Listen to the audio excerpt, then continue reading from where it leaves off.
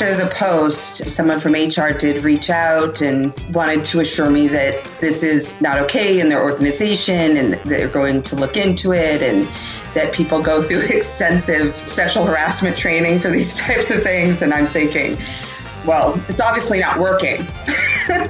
You can't train your way out of this, right? Like, people don't objectify and sexualize women or sexually harass women in the workplace because they don't know they're not supposed to. It's ridiculous to think that going through sexual harassment training, especially the watered down, like, vanilla version of it with HR that HR usually presents, is going to stop this type of behavior. Hi, friends. Welcome to the Sales Enablement Podcast. I'm your host, Andy Paul. That was Rachel May and Keenan. Rachel's the director of sales for Keenan's A Sales Guy organization. Keenan is Keenan. He's the author of Gap Selling and CEO of A Sales Guy Consulting. Now, 2 weeks ago, Rachel shared a story on LinkedIn about a sales call she made to the VP of sales at a company in the New York City area. And in this very brief call, she encountered the kind of casual sexism that still pervades much of the sales world, the type of behavior that men never have had to deal with and that women should never have to deal with. And Rachel, in that moment, had had enough. And in her courageous post on LinkedIn, she told the story of what happened in that call. And she, most importantly, she named names. She called them out. And she did all of this without first consulting her boss, which in this case is Keenan, to see if it was okay. But actually, she knew it was going to be okay because she knew Keenan had her back. But that was just part of the story. We're going to talk about all of that today, and we're also going to talk about the reactions that Rachel received to her post on LinkedIn, and we'll get into what everyone can do to take a stand against the types of behaviors that Rachel and all women in sales encounter on a routine basis. So stay with us, and we'll dig into all of this and much, much more. But before we get to Rachel and Keenan, I want to remind you to subscribe to this podcast wherever you listen to it.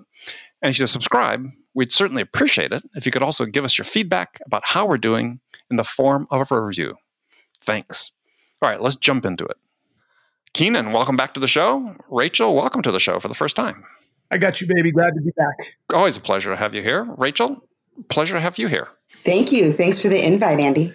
So, Keenan, it seems like you've been on endless holiday since May. Come on, man. Living my life. My terms, my way. Love it. Love it. So let's see. You spent the summer in Manhattan Beach in the right LA area. Grand. Looking at the ocean every single morning. Perfect. And then topped it off by going to the Caribbean. Yes. Spent a week in a villa on a cliff in the Virgin Islands. St. John's. It was amazing. Very cool. Very cool. Well, Rachel and I were back here in the States, sweltering in California. So, Rachel, you're up in the Sacramento area, and there's lots of fire activity in that area as we're recording this. Yeah, it's pretty ugly out there. Basically, looks like nighttime, and from morning all day long, there's just ashes falling from the sky, and the whole house smells like smoke. So. But this is, California in August, unfortunately. But the fires aren't close to your place, because I know they're close to Sacramento. Yeah, they're not too close to us, but because Sacramento is a bowl, just all the smoke from all the surrounding, like, kind of Bay Area fires, and all the fires throughout Northern California, it just kind of settles here and sits. The whole state, all of Northern California is on fire right now. It's crazy. Yeah. No, that's the pictures look horrible. So, all right. Well, let's get into this. So, Rachel, you were making a cold call the other day, and you connected with the VP of sales at a company, a man. And what happened? Yeah, so the story is not like a unique one. I mean, it's an example really of the type of thing that women in sales are up against on a regular basis, either from prospects or their coworkers. So it's really just a day in the life. But I just called this gentleman to see if there was, a way that we could help him. And just to be clear, you were what was sales training or what were you selling? Yeah, I mean, just seeing if their sales team was having, particular challenges around like their conversion rates, reps hitting plan, long sales cycles, right? Just to see if there was an opportunity to help. I didn't get very far in the call. I just, basically said my name and said, mind if I share why I called, why I reached out. And the response I got was it was quite creepy. It was, sure. I love it when a girl with a sexy voice tries to sell me something. It was really trippy like that. And so, I know when I was reading your post, I just stopped at that point. I'm thinking, and I should know better because I've been in sales for 40 years, but it's like, who talks that way? And so what at that instant, what was the first thing that went through your mind when you heard that from this guy? So the first thing that went through my mind, I there's a moment when this happens to you when you just kind of are in shock. You don't know what to do because as women, we learn to wear armor to work. And all of a sudden in those moments, the armor is stripped away and you just kind of have this very vulnerable moment and you go through a million kind of things in your head. Do I laugh this off so it's less awkward for both of us? Do I say thank you even though I'm horrified and try and continue the call, right? Like all of these things run through your head, but I just kind of sat there in shock. I think I actually made an audible noise like, and then I just hung up and I hung up the phone and I thought, man, this guy's CEO really needs to know that this is the way he speaks to women in the workplace. Like he has a right to know this. And so that's what I thought. I'm just going to call the CEO and tell him so that, because look, if someone is in a leadership position like that, and this is how they speak to women who are coming in contact from outside their organization, that guy didn't wake up and decide to be a sexist jerk that morning in that moment, right? No. There's a mentality behind it. Yes. That's pervasive. And so I thought, the CEO needs to know. That was my thought. And so, just thinking back to harking back to what you just said is it's when you hear about your action, you said you wear the armor and these first thoughts went through your mind. It was like one of them, which is most shocking, for those who don't have to live through that is your thought was, well, how do I make him feel more comfortable in this moment? The guy that just insulted you. Mm-hmm. I mean, it's amazing that we're still, dealing with this at this point. So, it made me think when I read your post, it made me think also automatically as going through it is like, this is like what Alexandria Ocasio-Cortez, went through with that Yahoo from Florida, the congressman that leveled all the sexist remarks at her. Yeah, I mean, I think you'd be hard pressed to find a woman who has not been in this type of situation, at least a few times, if not just kind of on a regular basis, right? And you go through these transitions in your career where, like when you're younger, you don't have any power, right? You haven't established a lot of credibility and expertise. You're lower generally on the totem pole within your organization. And and so there's a much higher level of fear attached to not tolerating this behavior or speaking out against it when you're younger. And so that you learn in your 20s, it's a skill that women learn to diffuse the situation, to make it less awkward for the other, not just for you, because you can't make it less awkward for you, but right. To literally make it less awkward for the other person. And also there's this thing where you don't want to be that girl, right? Like there's this label of women who don't tolerate being sexualized in the workplace of like, oh, she's that girl. Don't invite her to drinks when all the colleagues are going out. Don't, be careful what you say around her because she's trouble.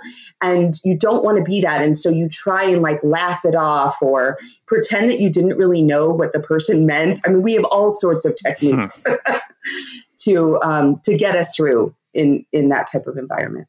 Yeah, which is an experience that for a large fraction of male sellers just you never encounter. I mean, I've had awkward situations in my career, but it was more about me asking them a question and they're telling me to go get lost or something, but nothing personalized like that is just so offensive.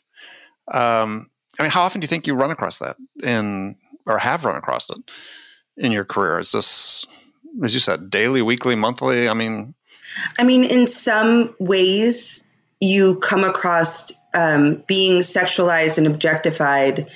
I don't know, weekly, I would say. Yeah. Again, it's more pervasive when you're younger. When you are more established in your career, I think men like this are more fearful because they do know that you have, either a platform or, more expertise, and you're not really going to tolerate it the older that you get. So it does tend to happen less and less in person, right? But over the phone, they don't know. And it's not just about like sexual harassment. I think we have a lot of conversations about sexual harassment, mm-hmm. but we don't have a lot of conversations about just being sexualized, right, and objectified, and what that does when it happens like all throughout your career on a regular basis. I just don't think that we have those types of conversations, which was the point of the post. Yeah, I mean, because you've made this, just listening to you talk and listening to your earlier comment about having to put armor on, is this something that you're conscious of that could happen every time you call somebody? I don't know that it happens every time you call somebody. You're conscious of the possibility that it could. I mean, are you armoring your, putting your armor on for every call? Do you remember in the 80s when... Unfortunately, yes. Yeah. Remember in the 80s, there was like the power suits, and women would try and dress like men with the giant shoulder pads, right? Mm-hmm. And they were trying to like kind of gender neutralize themselves and come to the table as men. And so the goal was to, shove your femininity as much as possible into a box. And that's the armor, right? And so it's not even a conscious thing that you do. You just learn to do it because you know that, sometimes just being too friendly or too, I have a really like bubbly, fun, open personality. And I think that the more that you do that, the more certain men see that as like an invitation. They see it as an invitation to say whatever the heck they want to you. Because from their standpoint, that bubbly, friendly, open personality is flirtation in some way, right? Because of some sort of sense of entitlement that they have. And so you just learn. You're not even really doing it consciously. You do know it can happen at any moment. But it never stops surprising you. I was just on a podcast yesterday where out of the blue, the gentleman just said, well, you're a prima donna. And I was like, he said, you're really? talking about this situation?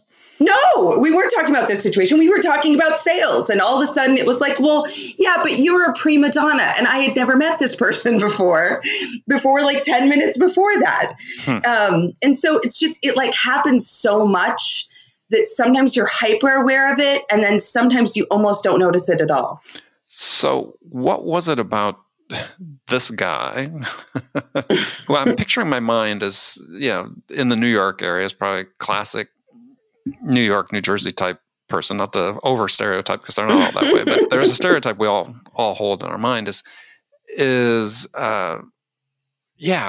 what was it that said, yeah, this is different and I need to say something? Andy, I think it was a combination of a few things. Number one, I think he just caught Rachel on the wrong day. Like, I just had no tolerance for bullshit that day. I'm glad he did catch on that day. Yeah, so it was part of it was just the day, right? I mean, look, no matter how long you've been doing this job, getting on the phones and making cold calls, and, you never know how it's going to go. And so, you got to put your game face on, you got to be courageous, you plan, you prepare, and you come to the table like ready to have great conversations. And so it's just like in that moment, it was just so like demeaning, but at the end of the day, the post would never have happened. Okay. The reason that post happened was because when I called that CEO and I very politely said, hey, I just called, your VP of sales and, this is what happened. And I really felt like you should know. And the response was, appreciate the call, click. And he hung up on me. No, no follow-up, no interest, basically. Right. No, like, oh my goodness, thanks for bringing this to my attention. If indeed that happened, that's completely unacceptable. I'm going to look into it. Please give me your information. Nothing. Just total blatant dismissal. And it was in that moment that I realized here I now have a CEO and a VP of sales. And so this is obviously a pervasive issue here. And I just in that moment thought of all the women who do speak out and who are dismissed. And I was terrified to write that post. I knew that I was going to get a lot of backlash there. And my hands were literally shaking when I did it. I can imagine. And yeah, I was terrified. But I also had a little voice in my head. And that voice was my boss's voice. It was Keenan's voice. Because I've shared a million of these experiences with him, and so has Brady. We talk really openly about this stuff. And Keenan has no tolerance for it. And he's always told me, you should speak out. You should speak out. And I remember one day I said to him, I'm afraid to say things that are controversial online. And he looked me dead in the eye and he said, don't you ever bow down to anyone. And so the post happened because the CEO dismissed me. And the post happened because in that moment, I thought of all the other women who, maybe don't have the support of their company to speak out. But I didn't have to be brave. Because what women fear in speaking out isn't the backlash from like sexist jerks on the internet. It's not the backlash from the person who harassed them or demeaned them. It's the backlash from their own coworkers or possibly their own employer, their boss, who will not support them. And I didn't have to be brave because I didn't ask permission. I literally posted it, texted it to Keenan and said, so this just happened. And I knew he would support me. And that made all the difference. So Keenan, what was your reaction? No shit. Wow. Did that really happen? What a fucking idiot. No, that was my reaction too. Yeah. And I think what was even more of a reaction was the CEO. I was like, look, I'm not going to be subtle about this. I personally think, and I have no evidence, and this is just anecdotal, but I think 50%, if not more, of most senior executive leaders are fucking dickwads. And they're the most politically oriented dipshits in the world. They got to their position not because they're brilliant strategists or they're brilliant leaders. They got there because they play the political game better than anybody else. They're actually able to outlast everybody else. And so I wasn't entirely surprised, but this dickhead had a complete opportunity to do exactly the right thing. Like, oh, snap. That is not how it rolls in my organization. And he didn't do it. He dismissed her. And that's what pissed me off. You can tell I get really irritated at shitty leadership and I see it everywhere in companies. It drives me insane. Well, yeah, especially on stuff like this. I mean, yeah. I mean, what I found interesting is someone in all the comments to the post, did some research and said, look, they have a fair number of women in sales in this organization. And that Rachel's spoken to. And what I found interesting is that, I don't know, I read the comments again last night. Correct me if I'm wrong, but I didn't see a single one from anybody that worked for this guy defending him. Oh, that's a great point. I bet they were all scared. I bet every single woman in that company was not going to chime in. They weren't going to say a damn word. To Rachel's point, right? To Rachel's point, they didn't feel comfortable wading in, defending him or saying, hey, this shit happens here all the time. Exactly her point. If the CEO dismissed her, what do you think he would do if anybody got in and said anything on that? Wouldn't surprise me if HR sent something to every single person and said, stay away from that. Oh, I imagine they did. Yeah. So Rachel, you said HR reached out to you from this company? Yeah. So after the post, someone from HR did reach out and, wanted to assure me that this is not okay in their organization and that they're going to look into it and that people go through extensive, sexual harassment training for these types of things. And I'm thinking, well, it's obviously not working.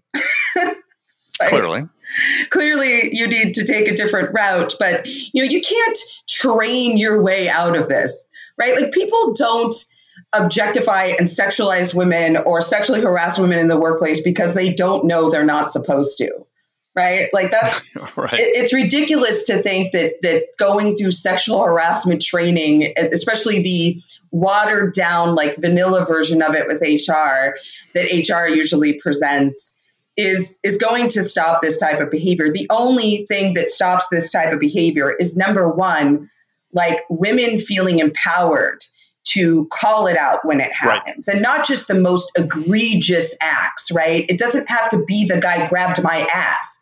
It can be, listen, I'm trying to do my job and this guy keeps talking about how sexy I am. Like, that's revolting. And they just, so calling it out and having women feel supported in calling out, and then having zero tolerance for it. That is the only thing that's going to stop it. But yes, he reached out to tell me that the guy had went through, training and, that they were looking into it. So I appreciate that. But obviously that was a result of the post, not of my call. Yeah. And did the gentleman in question, did he reach out to you? Yeah. So I actually did get a apology via LinkedIn message, something along the lines of, apologize for the comment. That's very out of character for me. Happy to jump on a call, but I don't really have a response to him. No. Well, first of all, I think you should. Is a chicken move not to call you and just to do something on LinkedIn. And I mean, at this point, in any of this type of misbehavior, does anyone believe these are sincere apologies? Only one way to find out. Get on the phone with them. Yeah. So seriously, Rach, you should take them up on the call. Well, I mean, it's like, this broadcaster for Cincinnati Reds was in the news this morning for using a homophobic slur on the air. And the next day posts apology. This is completely out of character for me. Dude, you're 56 years old. That's completely in character for you. No one believes this apology. That's how I felt, right? I'm looking at this gentleman. I'm like, he's well past his 50s, Easy now. Some of us are past our 50s. Well, that's fine. But what I'm saying on this call. Hey, not me. But I just, but my point is just what you said, right? Like, this is pervasive behavior. This is probably something that this person, how he speaks on a regular basis. There was a comment on the post from a gal who had interviewed with the company.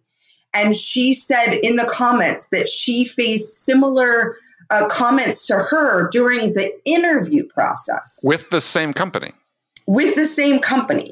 And if you go to Glassdoor, people were finding, taking screenshots on Glassdoor of women saying that they were discriminated against for their gender and sexualized in the workplace on Glassdoor. So no conversation I have with this person is going to change their minds or change their behavior. Absolutely disagree. That's one place we're gonna deviate, right? When you said nothing's going to change until women speak up, right? Well, actually, nothing's going to change until men are willing to acknowledge the culture and then accept that it's wrong. And so sometimes that has to be one conversation at a time. If you don't want to know how many conversations I had with one-on-one person who's a straight racist to help them get this through their little head. I can't stay up in the clouds and as a woman or a racist, as a black person or as a gay person, whatever the situation, up in the clouds. And then when I have a chance one-on-one to have a dialogue with somebody like, I'm not doing it. You piss me off. You don't deserve it. You're not going to change. No. We all have a role. And sometimes we got to do more than we want to do and have to represent. Now, after that conversation, if they're a jerk and they're still sexist, you can walk away with your hands clean and saying, I did what I needed to do. This person's a lost cause. I can see that. I can see your point there. It's just a lot of that, though, is also putting the responsibility on, right? Like putting the responsibility on women to educate these men. And I don't know that that's our responsibility. Well, I'm sorry, but look, I don't like it, but this goes back to why nothing ever changes. This isn't about responsibility. Do we want change or do we not? And just as a brother, I can parallel. Obviously, our issues are different. But if every brother says, I ain't got time to talk to that white dude, he can't get it, then you're part of the problem. Do I agree that logic, you know what that's like? It's like a husband and wife. They get in a huge fight. The husband did something wrong. The wife is completely in the right. And she's like, well, I don't feel like I should have to say another word because he was wrong. Well, you're not going to get anywhere. You're not going to get anywhere. So I agree with you, Rachel, 100%. We shouldn't have to. But if we truly care about the cause, we will. Mm-hmm. I see your point there. I see your point. I mean, I had the whole situation, my inbox is full, right? And it's full of, number one, women from all over the world sharing their stories, many much more heartbreaking than this one, or telling me that, they have printed it out and put it in their cubbies, like all over their offices, and that they feel more empowered to speak out. And that's wonderful. And then I've also had some men come into my messages and attack me. And it's the same things, right? It's, you need to have a thicker skin. You're overly sensitive. You're trying to ruin this man's life. You're doing all these. And I have engaged in those conversations. And in one conversation, Keenan, to your point, I was so moved because I changed this man's mind. By the end, I changed his mind. Which means you potentially have changed the mind of every man or woman he talks to moving forward. Yeah. See, that's the thing we forget, right? Like you were talking earlier, Rachel, and I'm kind of glad this was not videoed because I was getting a little emotional when you described why you felt empowered. I had no clue I had that level of impact on you. I don't think any of us in our lives truly understand the level of impact we have on people. We're too short-sighted. So if we can start thinking about, well, I changed this one guy's mind. Now he's going to talk to his daughters or his wife or his son or his cousins or whatever, and he may change one of their minds. And then they may change one of their minds. So it's got a network effect. We have to stop playing small ball and thinking, what we're right to do or right not to do. We have no idea how we can affect people if we have the conversations. I want to follow that thread too, is because, looking through the comments, I mean, I was as shocked by some of the responses that people gave on LinkedIn. And I was just sort of wondering what your reaction was to some of those. Because I think if you're getting these stories from women all over the world, I think it'd be great for you to start posting them on LinkedIn as well as, sort of continue the theme. But, but there's one guy, if I understood his point, is he basically was comparing cold calling to like non-consensual sexual contact. Right? Pretty much. Yes, I'm just sitting there reading that going, what the fuck are you talking about? That one, I was wondering what your reaction was to that one. I know, Jim, you responded to it, or Keenan, you responded to it, but it was just like, what's this person thinking? I feel like it cracks me up because so many men that read the comments were in shock at reading the comments from other men, right? But no women are reading those comments and having any type of surprise at all, right? So you cold called him, so it's your fault is the same like you were wearing a short skirt, so it's your fault, or you were drinking, so it's your fault, absolutely. Or you shouldn't have went to that party because it's your fault, right? It's a way to take the blame off of men and make it the women's fault and that's just part of this power dynamic in how some men treat women as they see them as fair game, right? Like you are a sexual object and therefore it is okay for me to treat you like one. And if you if you call me out on it, then I'm simply going to, put the onus back on you. So that's just normal dude stuff that women are facing all the time. So that didn't surprise me at all. Yeah, well, the mansplaining was running rampant in the comments. I mean, it was like these guys are saying like, okay, well, gee, I think there's another way you could have handled that. If it had been me, this is what I would have done. And it's like, dude, you would never, ever, ever be in this situation, nor, I'm sure, have you ever experienced anything like it. Don't tell people what to do. Yeah, well, the idea of, you should just handle this privately. You tried. No. You tried. When I clearly tried. I tried to handle it privately. But that's another tactic that's like, you should just handle it privately means shut your damn mouth.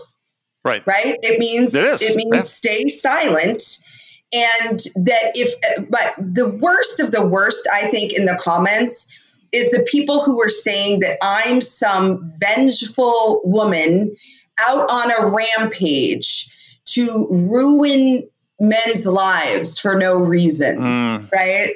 Like, to me, that is just the most offensive thing. And again, not surprising at all, right? I mean, you could look at like, I don't want to get political here, but you could look like the Brett Kavanaugh situation, right? It's like, oh, these women, they just come out of nowhere and they wake up and all they want to do is ruin the lives of men. And I'm like, if this man is a vice president of a company and he speaks to women like that when he's on work and he has to pay a consequence or be held accountable for that, he ruined his life. I didn't ruin his life, first of all. Second of all, the idea that this man's life is going to be ruined because of this is just absurd, because men do far worse than this every single day, and nothing's going to happen to him. Nothing's going to happen, right? They get away with it over and over and over again. So the idea that one woman is going to come out and call someone out on their shit and their whole life is going to, spiral for no reason at all is just completely absurd. Yeah, I suspect. We're recording on Thursday. On a Thursday, this was on a Monday. Yeah, I suspect that's yesterday's news already within that company. Mm-hmm. Sadly. Yeah, you had a bad week, I'm sure. Yeah, he's sincerely sorry, quote unquote, for that. Yeah. Well, Keenan, so how can other leaders take a page from your book and develop the courage to support their sellers that encounter behavior like this? I mean, it was just amazing in my mind when I was reading this, especially learning afterwards that Rachel did this without talking to you first, felt empowered to do it without speaking to you first. To me, just this wonderful story. So how do we help leaders develop the courage to stand up to this and support the people in the field who are experiencing these things? People over money, for starters. People over money. We understand what makes leaders nervous about something like this is the exposure that it gets them, and they're afraid it's going to hurt their brand. They're afraid it's going to hurt something in the company that's going to therefore translate into a decline in stock price or a lawsuit or anything. And it all comes down to money. And so when people are running around afraid of money and losing money or something like that, then they're going to put money over people.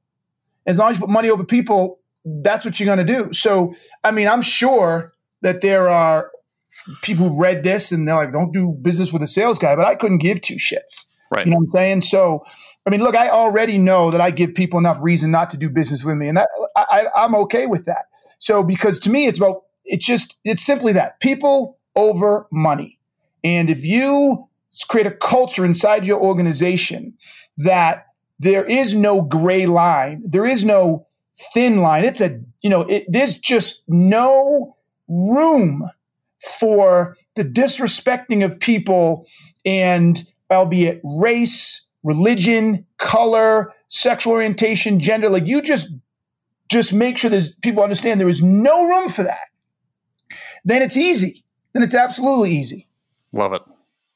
All right. Well, I appreciate both of you, Rachel, Keenan, taking the time to come here and speak about this. I wish Originally, we were scheduled to talk about just sales, but this was, in my mind, so important that we need to address it, and we'll have you back on to talk about sales next time. So, Rachel, thank you very much. Thanks, Andy. Keenan, as always, a pleasure. Thank you, baby. Way to pick it up. Okay, friends, that's it for this episode. First of all, I want to thank you for taking the time to listen. As always, I'm so grateful for your support of the show. And I want to thank Rachel May for sharing her story with us today. And I want to thank Keenan for setting an example for all other employers about how to support your people. If you enjoyed this episode, please subscribe to this podcast, Sales Enablement with Andy Paul, on iTunes, Spotify, or wherever you listen to podcasts.